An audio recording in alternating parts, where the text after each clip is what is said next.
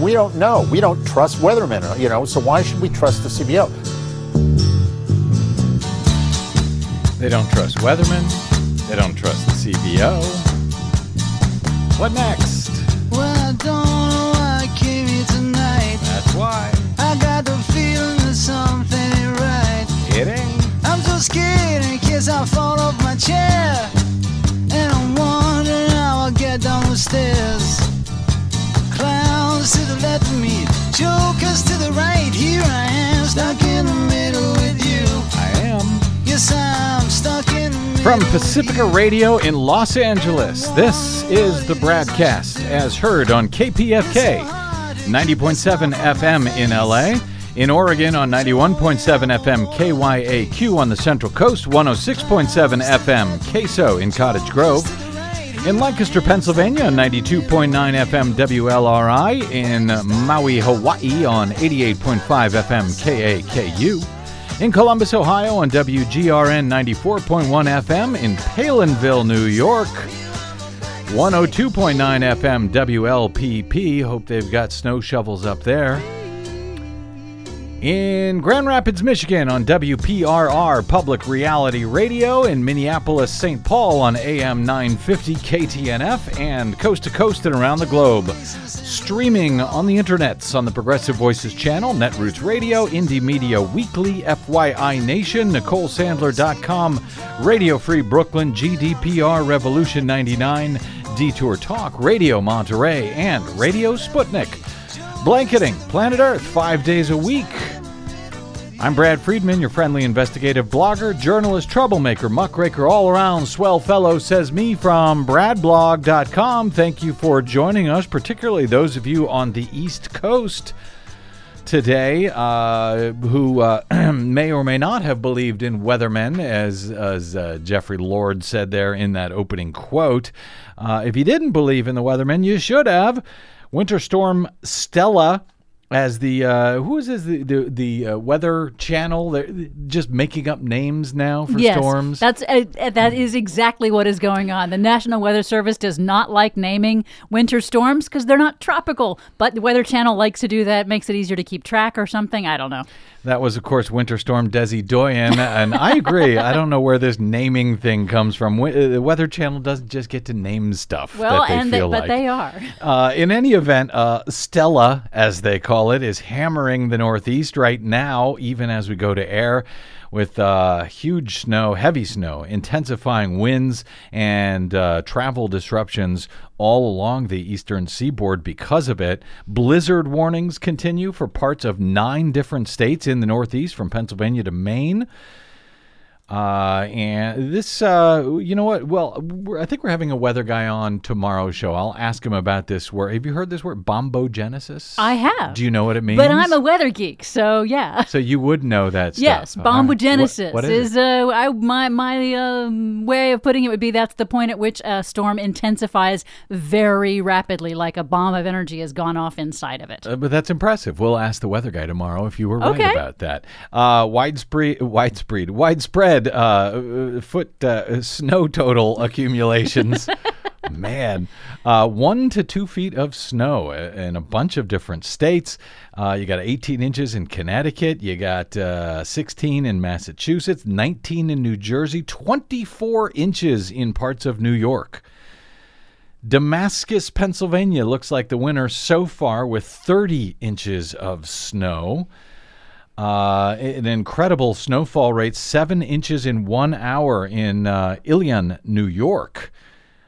This 7 afternoon. inches an hour. 7 inches in a single hour. That's about 13 miles east of Utica. Binghamton picked up almost a foot of snow in just 4 hours today. Also falling quickly in Pennsylvania. Wind gusts topping 50 or 60 miles per hour. So, if you're on the East Coast, stay inside, stay warm, stay safe, and stay listening to the BradCast, your friendly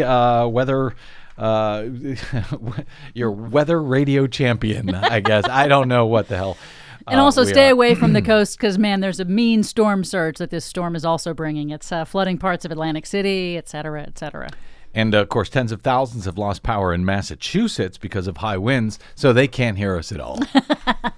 So if we want to badmouth Massachusetts, now's the time. Yeah. Okay. All right. Well, I don't want to, speaking of bad-mouthing, I don't want to spend too much time on this because we have been covering this a lot lately. The White House is keeping up its attacks today on the nonpartisan Congressional Budget Office, which has found devastatingly that the Republican health care plan that's supported by Donald Trump and Paul Ryan, et cetera, the CBO found, as we reported yesterday as it was breaking, that the Republican health care plan would result in 24 million fewer people with health coverage over the next 10 years. The White House Budget Director, Mick Mulvaney, said on Fox, "Welcome to Washington, where the CBO says it's sunny and 75 degrees." I guess he's commenting on the snowstorm that's hitting the East Coast, but the CBO would say, oh, it's sunny and 75 degrees because they get everything wrong. That's today. Today, it's the CBO. At the same time, however, as Greg Sargent notes at the Plumb Line today at Washington Post, the response from certain GOP senators has been far more cautious than Mick Mulvaney and Sean Spicer and some of the others who are bashing the CBO. Some are saying they have not read the CBO report and they want to reserve judgment, but others are expressing serious worry about the GOP bill's impacts on their states, and well, they should. Louisiana Senator Bill Cassidy said that the report's projection of massive coverage loss is awful. Arizona's John McCain said, "I'm very worried about what the House bill would do to Arizona." The disconnect highlights the real significance of the CBO report for the prospects for the GOP health bill, writes Sargent, and for our politics in a broader sense. The CBO has laid bare the GOP's true health care priorities with a clarity that has long been absent from the political argument over reform, making it harder to conceal them inside a fog of obfuscation and deception. And that is true. For years, the Republicans have been talking about, this is a disaster. Obamacare is horrible. We need a better plan that provides more coverage for more people.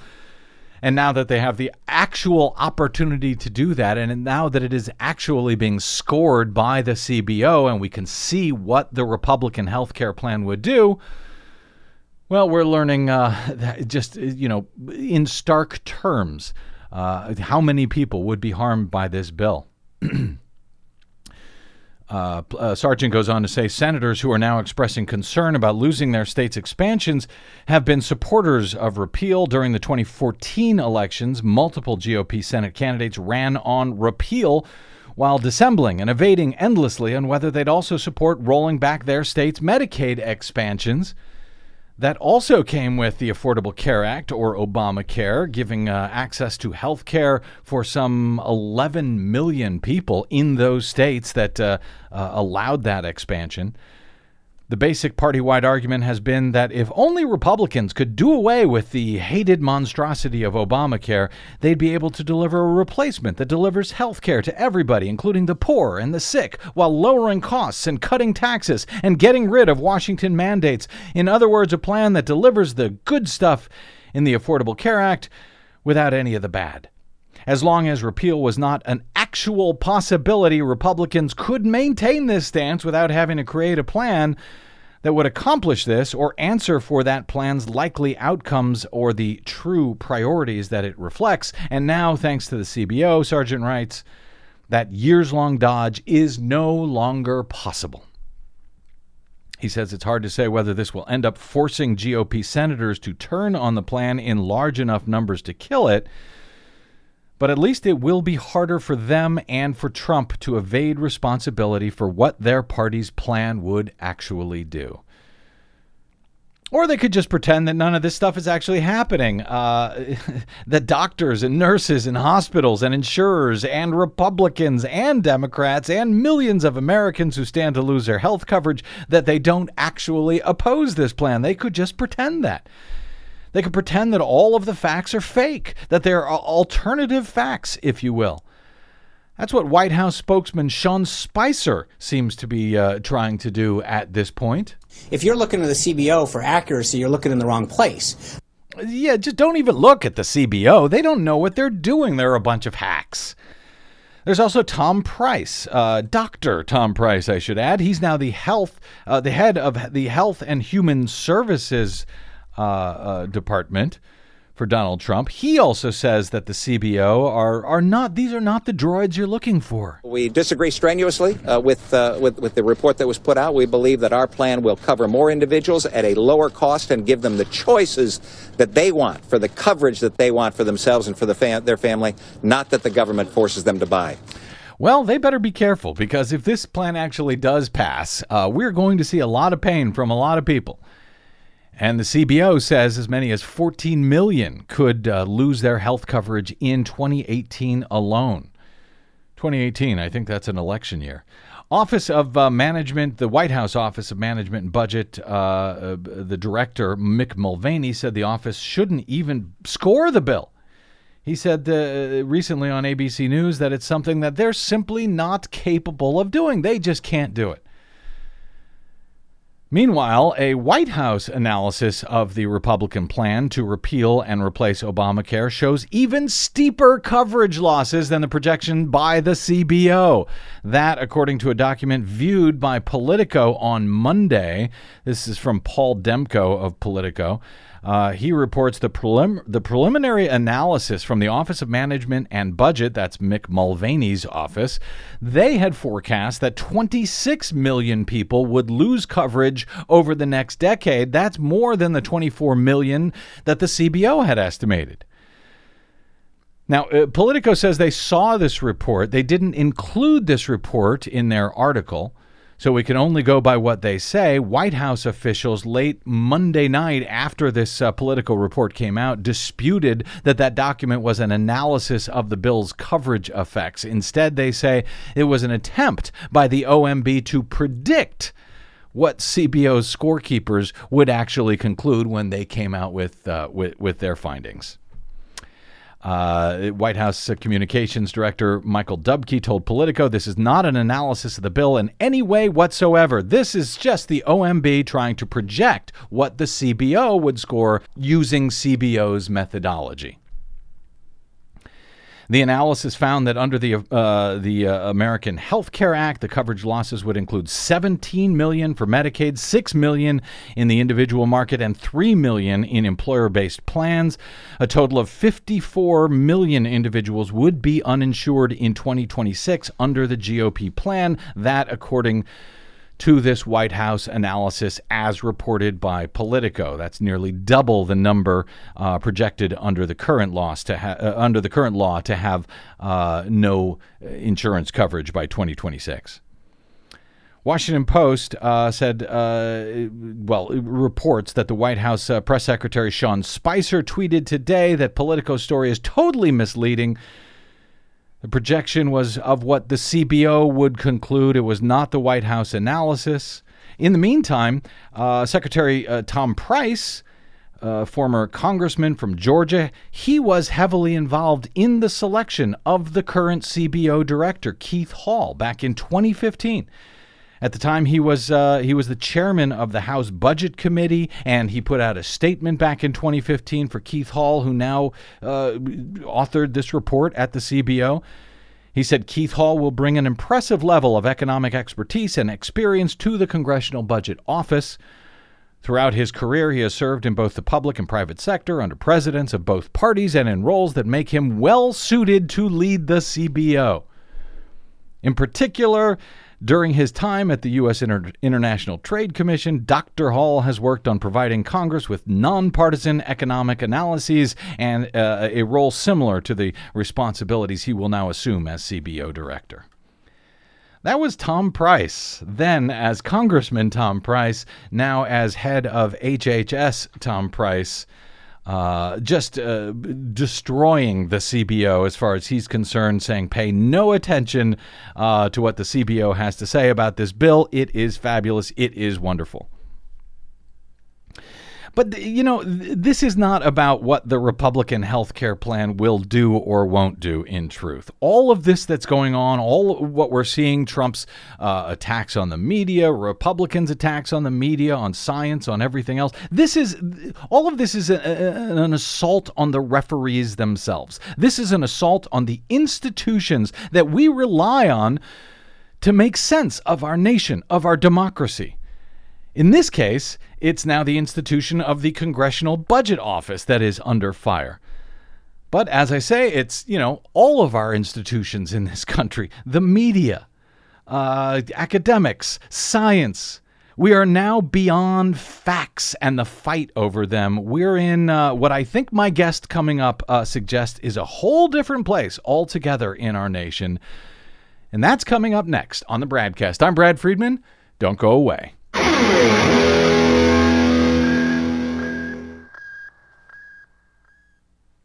Hi, this is Desi Doyen from the Green News Report and the BradCast, both brought to you without corporate or political influence. Why? Because we rely on you to help keep us completely independent. Please drop by bradblog.com/donate today and help us stay on your public airwaves. That's bradblog.com/donate. You'll thank yourself later. I'll thank you now.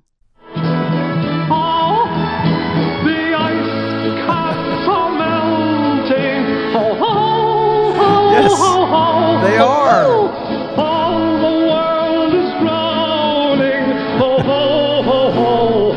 Welcome back to the BradCast. That, of course, is Tiny Tim, way, way, way back in 1968, warning that the icebergs were melting. And here we are in 2017, and we are still arguing about that basic fact of science and what and who is to blame for it. At least some are, anyway. Welcome back to the BradCast. Brad Friedman from bradblog.com with you here.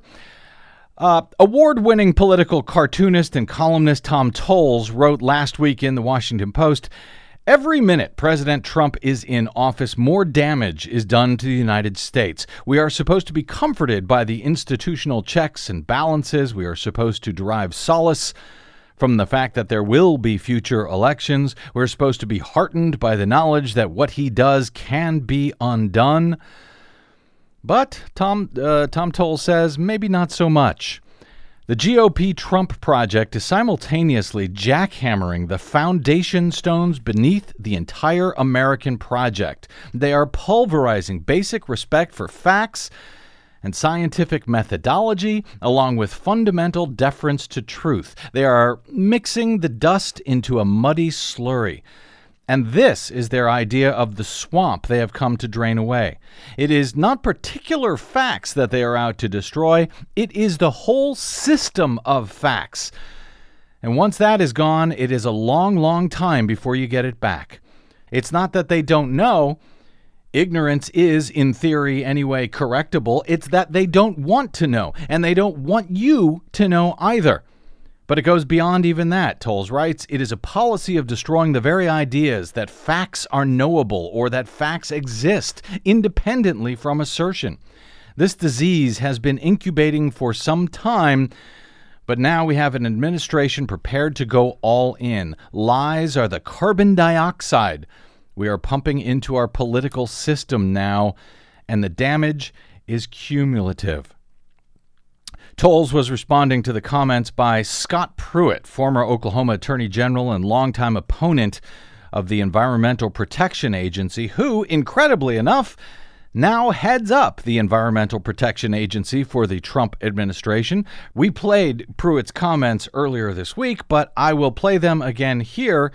They were made in response to a question from CNBC's Joe Kernan, who also played along with Pruitt's pretend and completely fallacious claim that carbon dioxide is not the primary mechanism behind man-made climate change. Do you believe that it's been proven that CO2 is the primary control knob for climate? Do you believe that?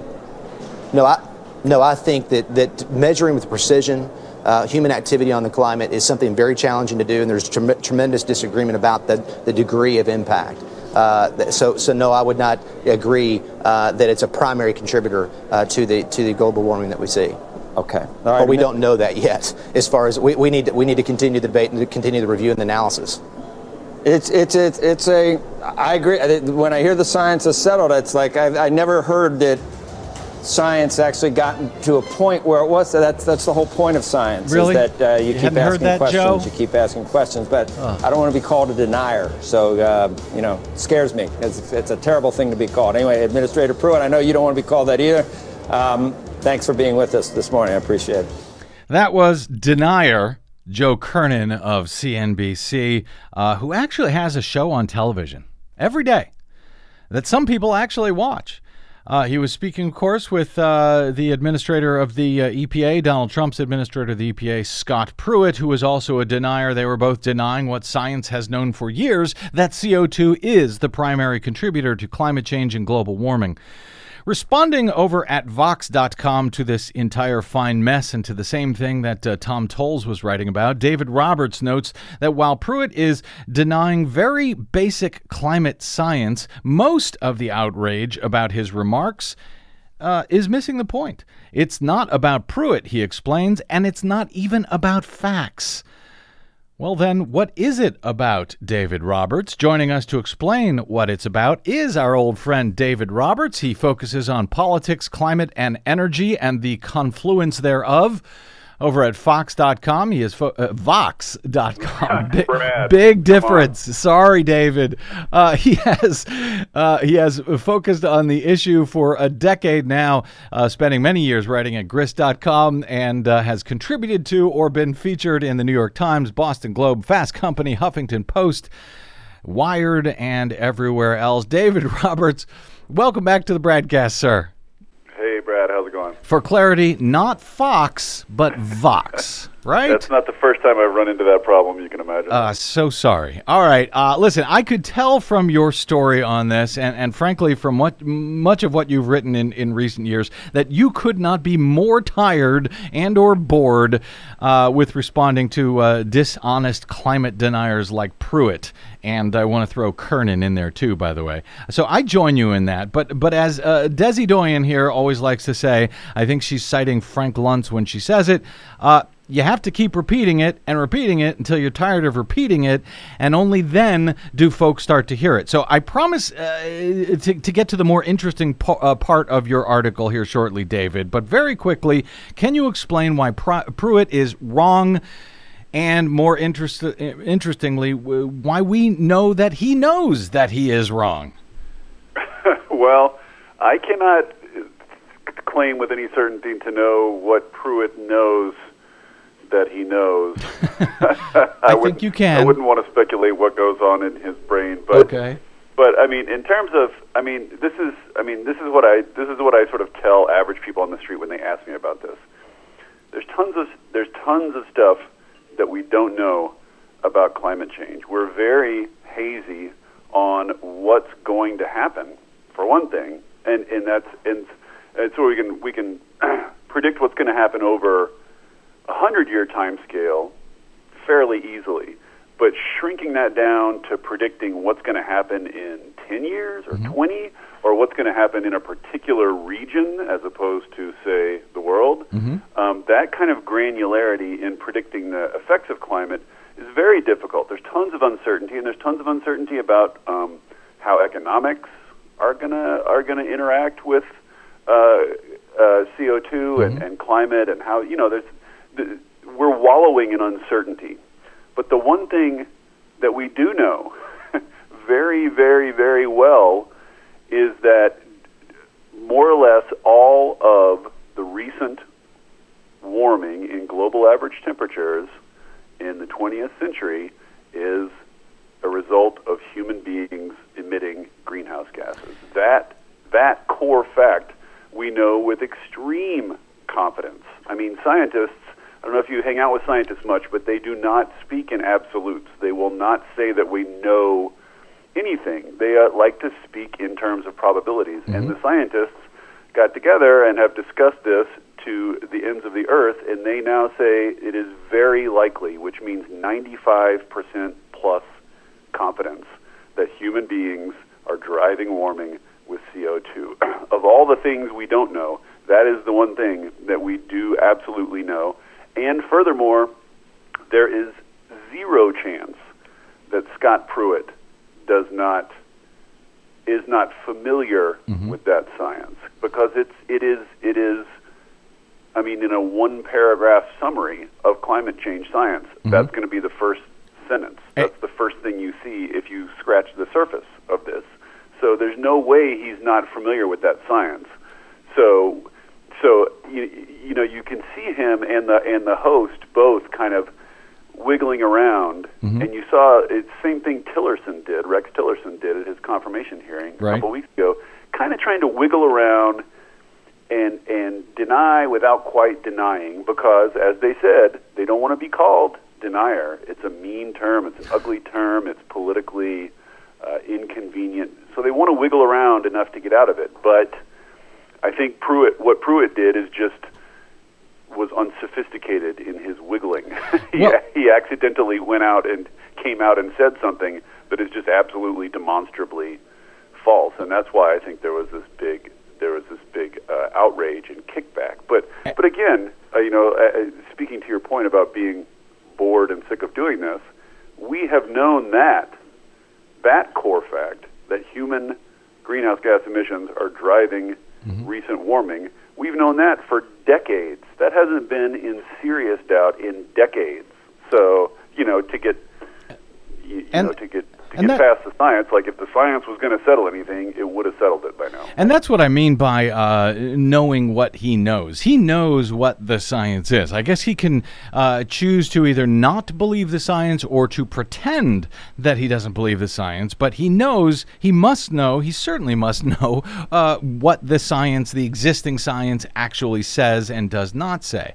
But okay, so thank you for putting that to bed for the moment. You charge in your piece at Vox that the folks who are outraged about Pruitt's comments are missing two key points. So let's go through them. The first one, it's not about Pruitt, you write, at all. It's about the Republican Party itself. What does that mean? Yeah, so, I mean, I want to be careful about saying people miss the point.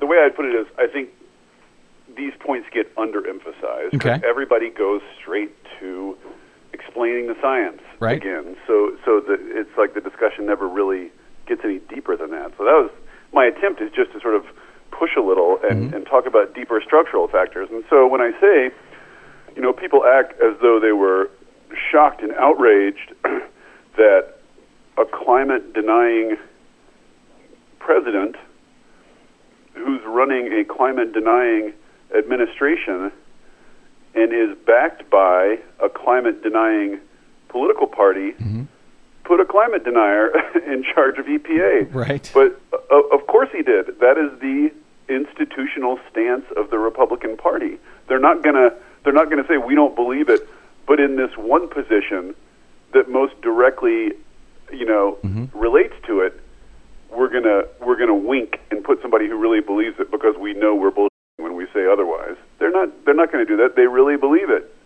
So the idea that Scott Pruitt is that his individual beliefs are somehow at issue here is just pointless. If it wasn't Scott Pruitt, it would be somebody else who denies climate change. That's what the party is. It's one major party in the U.S.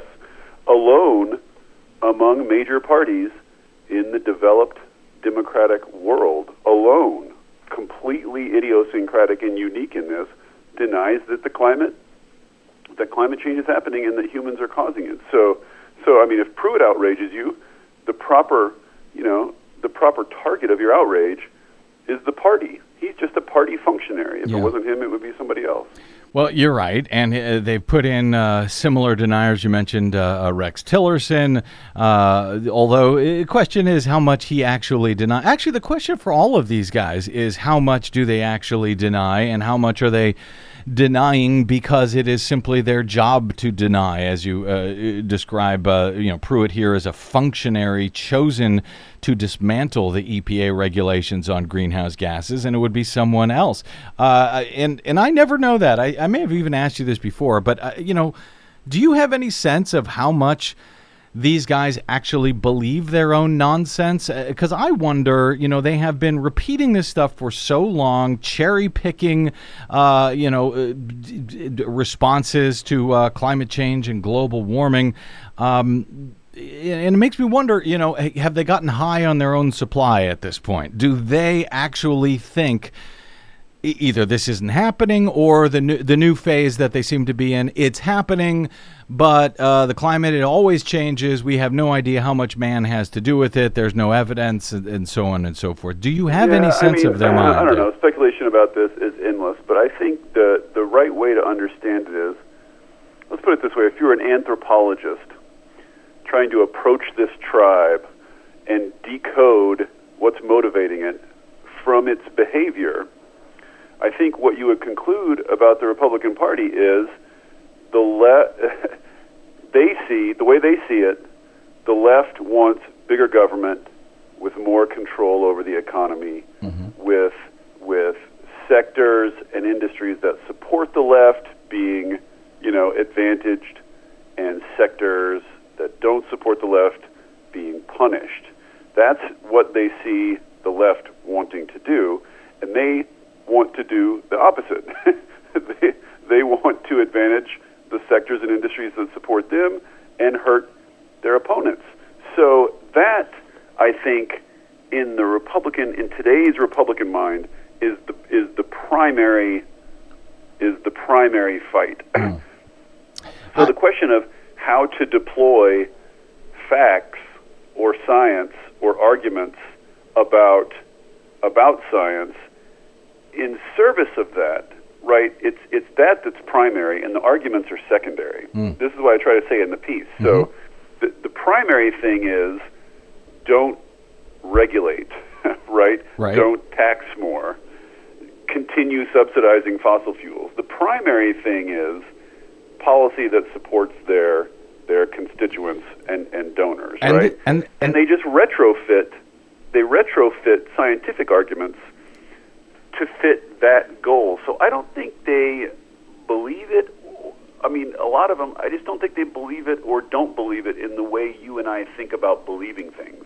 I think to them, they believe they don't want the left taking over the economy, and they will say whatever is useful or utilitarian to say in service of that goal. So in a lot of ways, I think sort of asking like whether they really believe it as in the way we think of believing science, as evaluating the evidence and drawing conclusions about the facts without your preferences, distorting your perspective. I just don't think they approach it that way. You're right. I don't think they think that way. You're right. Yeah, no, you make a good point. They have their policy goals, and they sort of reverse engineer whatever they need to say and do to get to that goal. And it's not just about climate, which is why I want to get to your second point here. But before I do, I just want to reserve some ire here for CNBC's Joe Kernan, because I can understand in one sense why Republicans, you spelled it out very smartly there, David Roberts, why they might want to get to their policy goal, pay back their contributors.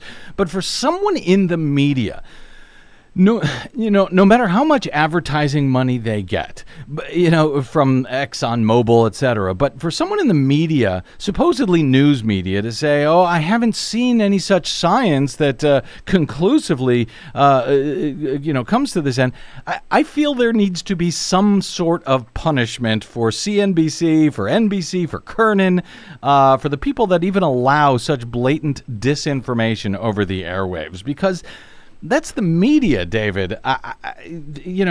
That's almost more maddening than when we see politicians do it. Am I overstating that? I think there's a lot to say about that, but one thing to say is anybody who's tuning in to CNBC to get their facts on climate change is probably forlorn to begin with.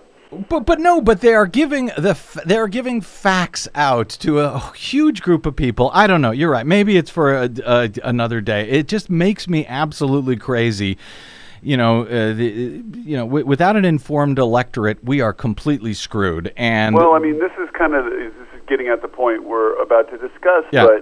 But I think what what this just shows is that the strength, there used to be, I feel like, stronger institutions and norms that sort of bridged the two parties, right? Like, we disagree on this and this and this, but we are united in, say, I don't know, just to pick something out of a hat, equality under law, right? And that's not a partisan thing. It's just an American liberal democracy thing.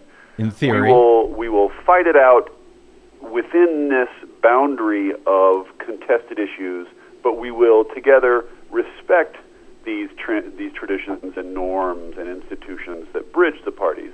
So I think what's happened is that political polarization over the last, I don't know, several decades now has just cut like acid through that stuff now, and there's almost nothing left that still bridges the two parties. And we're talking about basic respect for fact, science, rule of law, traditions and norms of governance in the Senate and Congress. I mean, you could name anything you want, but polarization has just dominated all those. And so even lots of journalists now, and even lots of these talking head guys, they're on a team. They see themselves as being on a team. And that guy, Kernan, sees himself, I'm sure, on the conservative team. And if you're on that team, you adopt that team's, rallying cries. And that means more than respect for some sort of transpartisan authority of science. It means more than anything these days. You point out, and we'll get, this is the step, the second point here. You write that it's not about facts, it's about institutions.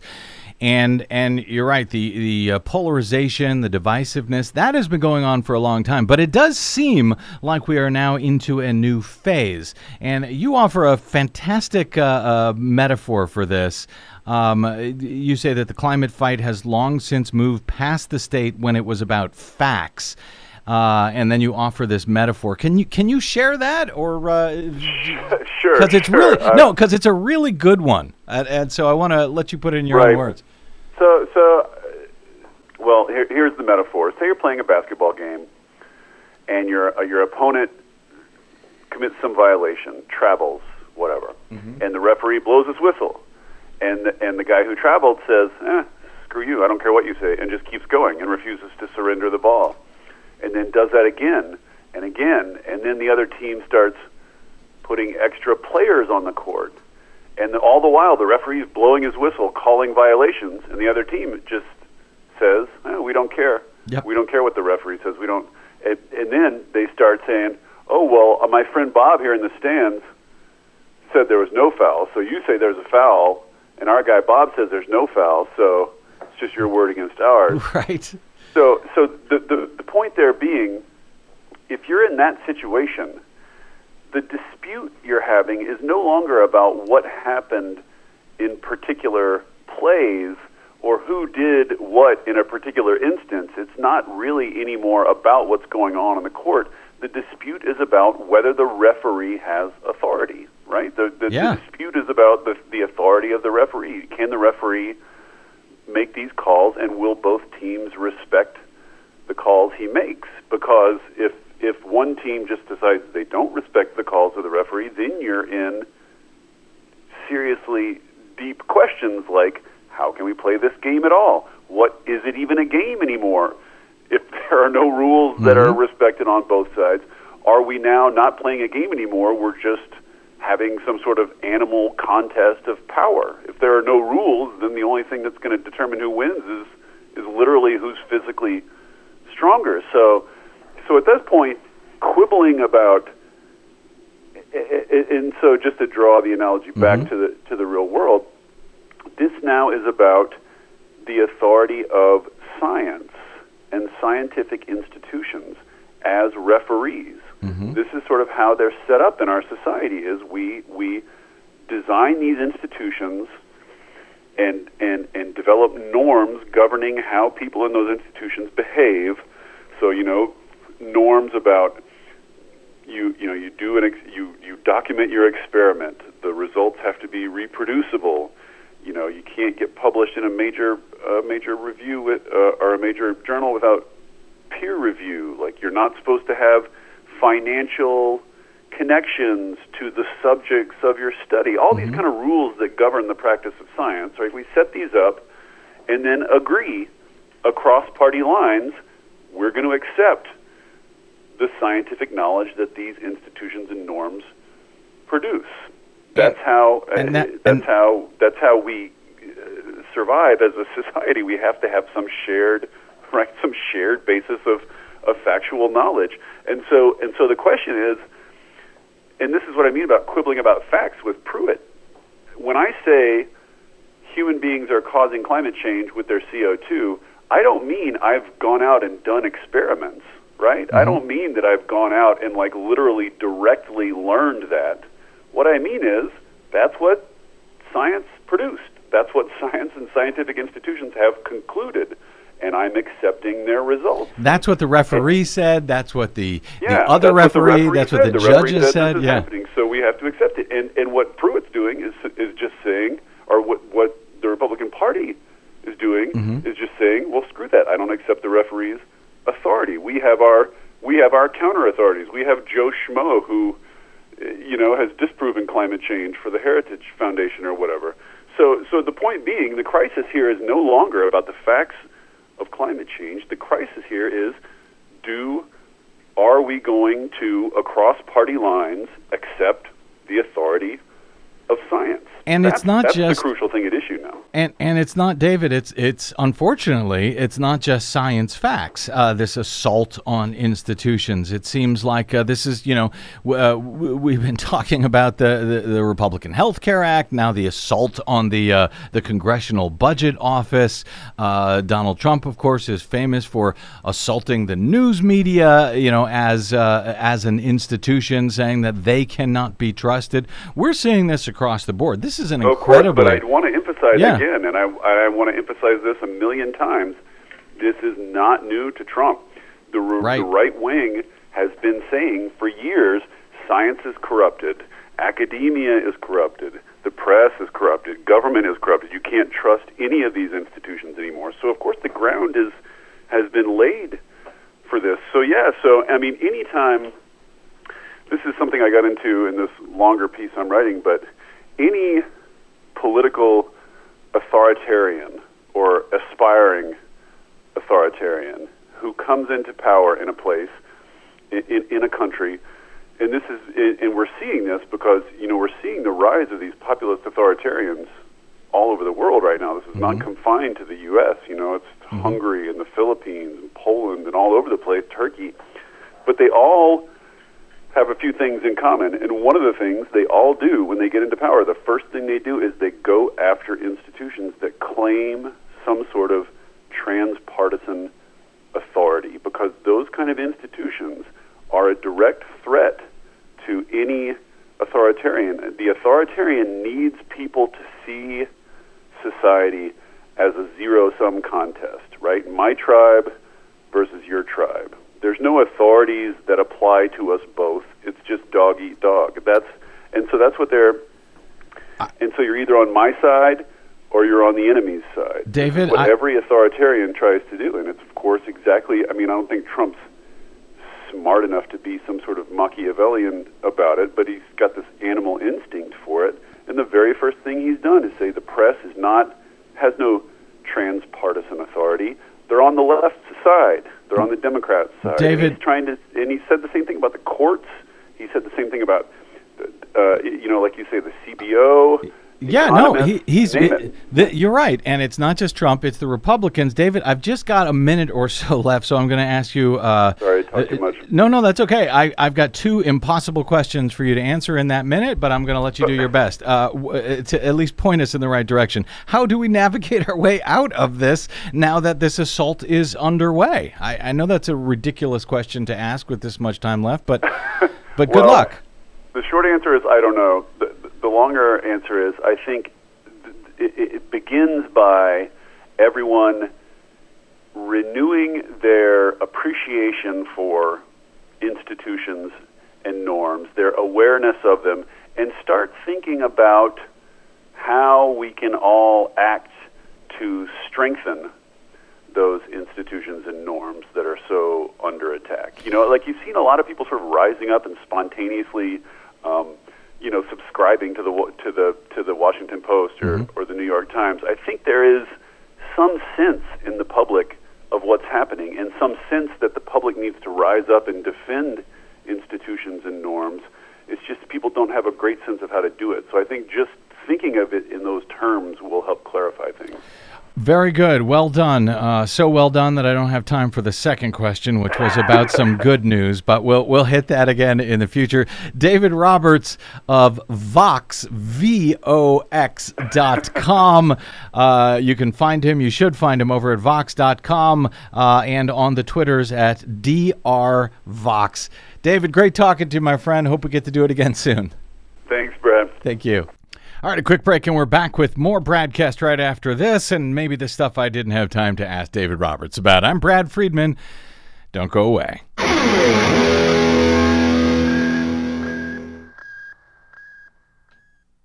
Hey, this is Brad. Given the outcome of the 2016 election, we really need your support now more than ever. Progressive media outlets have been under attack for years, even during supposedly progressive administrations. We are now facing a whole new world and real alternatives to the mainstream corporate media. The folks who got it all wrong from the jump must be able to continue the fight for all of us. This is not a drill. It never was.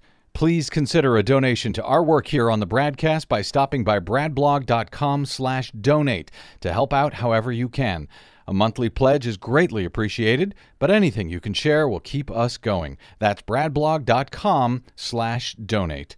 And please consider supporting whichever progressive media outlet is serving you. Most, just like us, do not receive corporate or political support. We all need your support to keep up the resistance, now more than ever.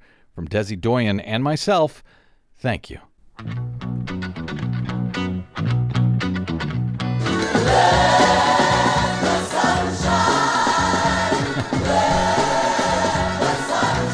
Yes, please. Welcome back to the BradCast. Brad Friedman from bradblog.com. Desi, that conversation with David Roberts is so distressing on so many levels. I know. We have a bigger problem. We need a bigger boat. We do. But another reason why it's also distressing is, in fact, there is all this fantastic, amazing, excellent, very good news going on when it comes to things like renewable energy. The fact that we are fighting about this nonsense, right, is just so distressing if you look at the facts. Joe Rome, who we've had on the show many times in the past, writing over at Climate Progress, cites this report from the Solar Energy Industries Association. And mind you, Joe Rome is an actual scientist. An actual scientist who used to work for the Department of Energy. Assistant Secretary of Energy. He's a physicist. He knows his stuff. Therefore, don't pay any attention to any of this stuff coming from Joe Rome. The United States installed a record-smashing 14,762 megawatts of solar power in 2016. That's a 97% jump over 2015. That, according to data released last week. The industry reports that for the first time ever, solar was the number one source of new generating capacity, beating out both wind and gas. And they've got this. He's got this chart from this report from the Solar Energy Industries Association showing just this huge. It's been solar installations have been increasing. Sort of slowly but surely since 2008, getting more and more quickly, and then boom, just in 2016, it absolutely just it dwarfs up. The rest of the chart. I mean, they had to actually extend the chart exactly. in order to show just how much 2016 has grown over just 2015. This report predicts that, quote, total installed U.S. solar capacity is expected to nearly triple over the next 5 years.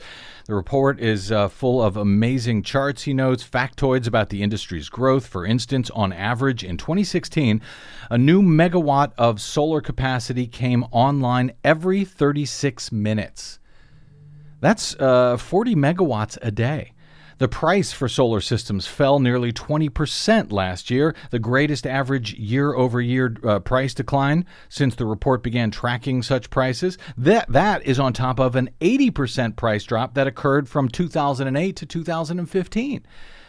This is all really good. But here it gets better. And this is something you would think Donald Trump would want to jump in and somehow take credit for. If he wants to, fine, let him. The new report comes on the heels of news that more than 200,000 people now work in the U.S. solar industry, and it's a major industry milestone that new installed solar capacity topped new capacity from either wind or gas. Ultimately, the ongoing price drops in solar, coupled with the equally remarkable price drops in battery storage and the ever more visible impacts of carbon pollution, mean that renewables must inevitably beat fossil fuels even in this country.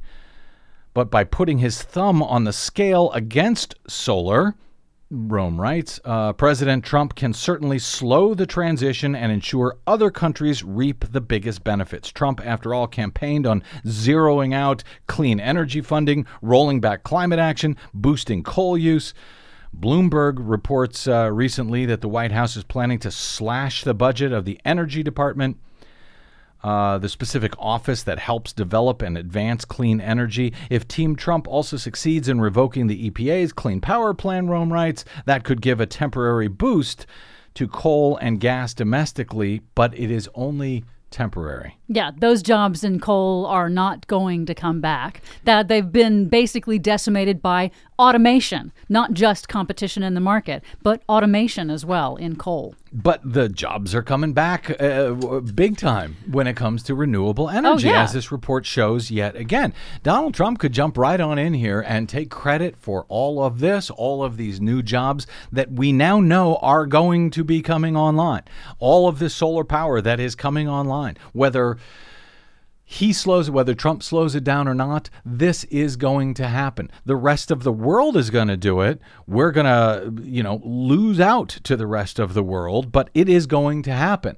Yeah, this is a race to sell the technology to the rest of the world, not just, homegrown domestic manufacturers putting solar panels on rooftops that cannot be shipped to China, so you can't get other countries to put the solar panels on your roof. Exactly. This is a long-term infrastructure that could, as you've mentioned, that Trump could take credit for, but he's instead focusing on the fossil fuel industry and building what's going to be. Yeah, those are going to be obsolete very soon, hopefully within our lifetimes if we're all very lucky. Those are his people. Those are his Secretary of State, of course, comes from ExxonMobil. I got a story on that. I want to try to get to it in a quick moment. But just real quick, that China has on the books plans to install enough solar over the next year to actually equal the capacity of what France and Germany already have installed right now. Sales also of plug-in electric vehicles were up $2.5 billion. That's a 48% increase. Last year, investment in charging infrastructure is up 11% over last year. Trump wants to do this big infrastructure plan. Why not charging infrastructure all over the country? And why aren't unions? I'm surprised that unions are not getting more involved. The trade unions that are building, engineering, electricians, all of those unions, it seems like they would also be making a push for this kind of infrastructure, because retrofitting, every single home in America seems like it would be a big jobs program. This charging infrastructure, by the way, up 11%. That's a 600% increase since 2011. This is a booming business.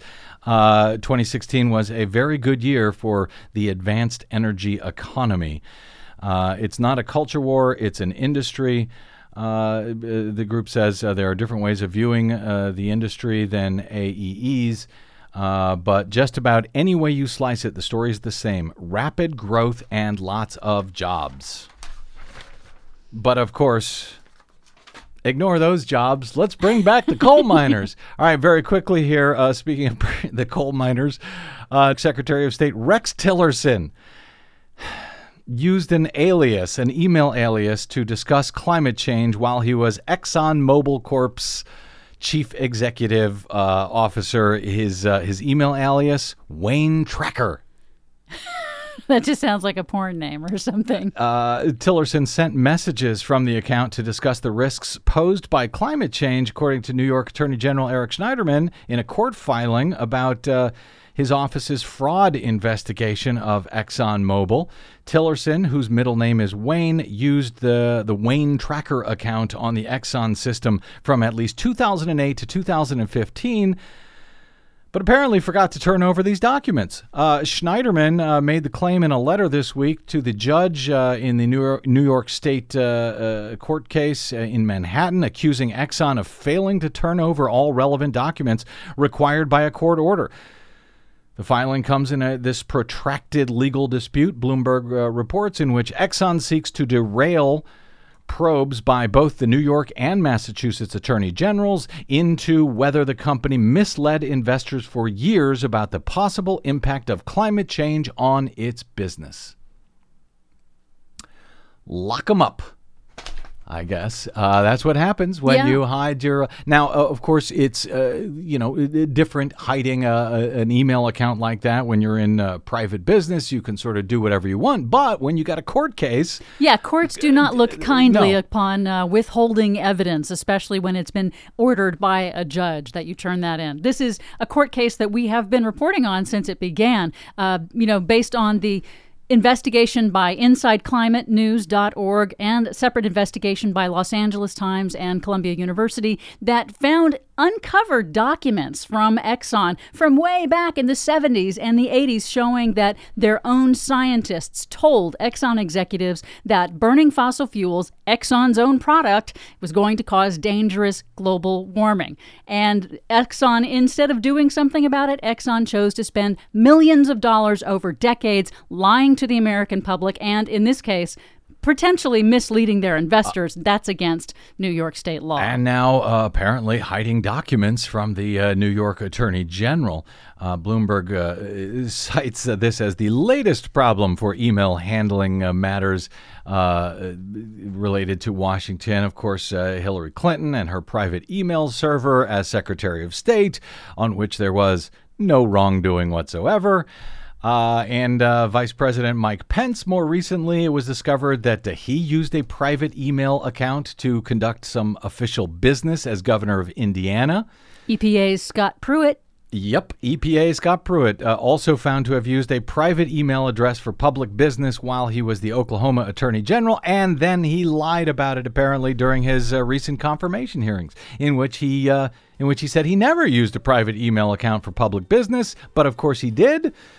We've seen the emails, so I guess lock him up too.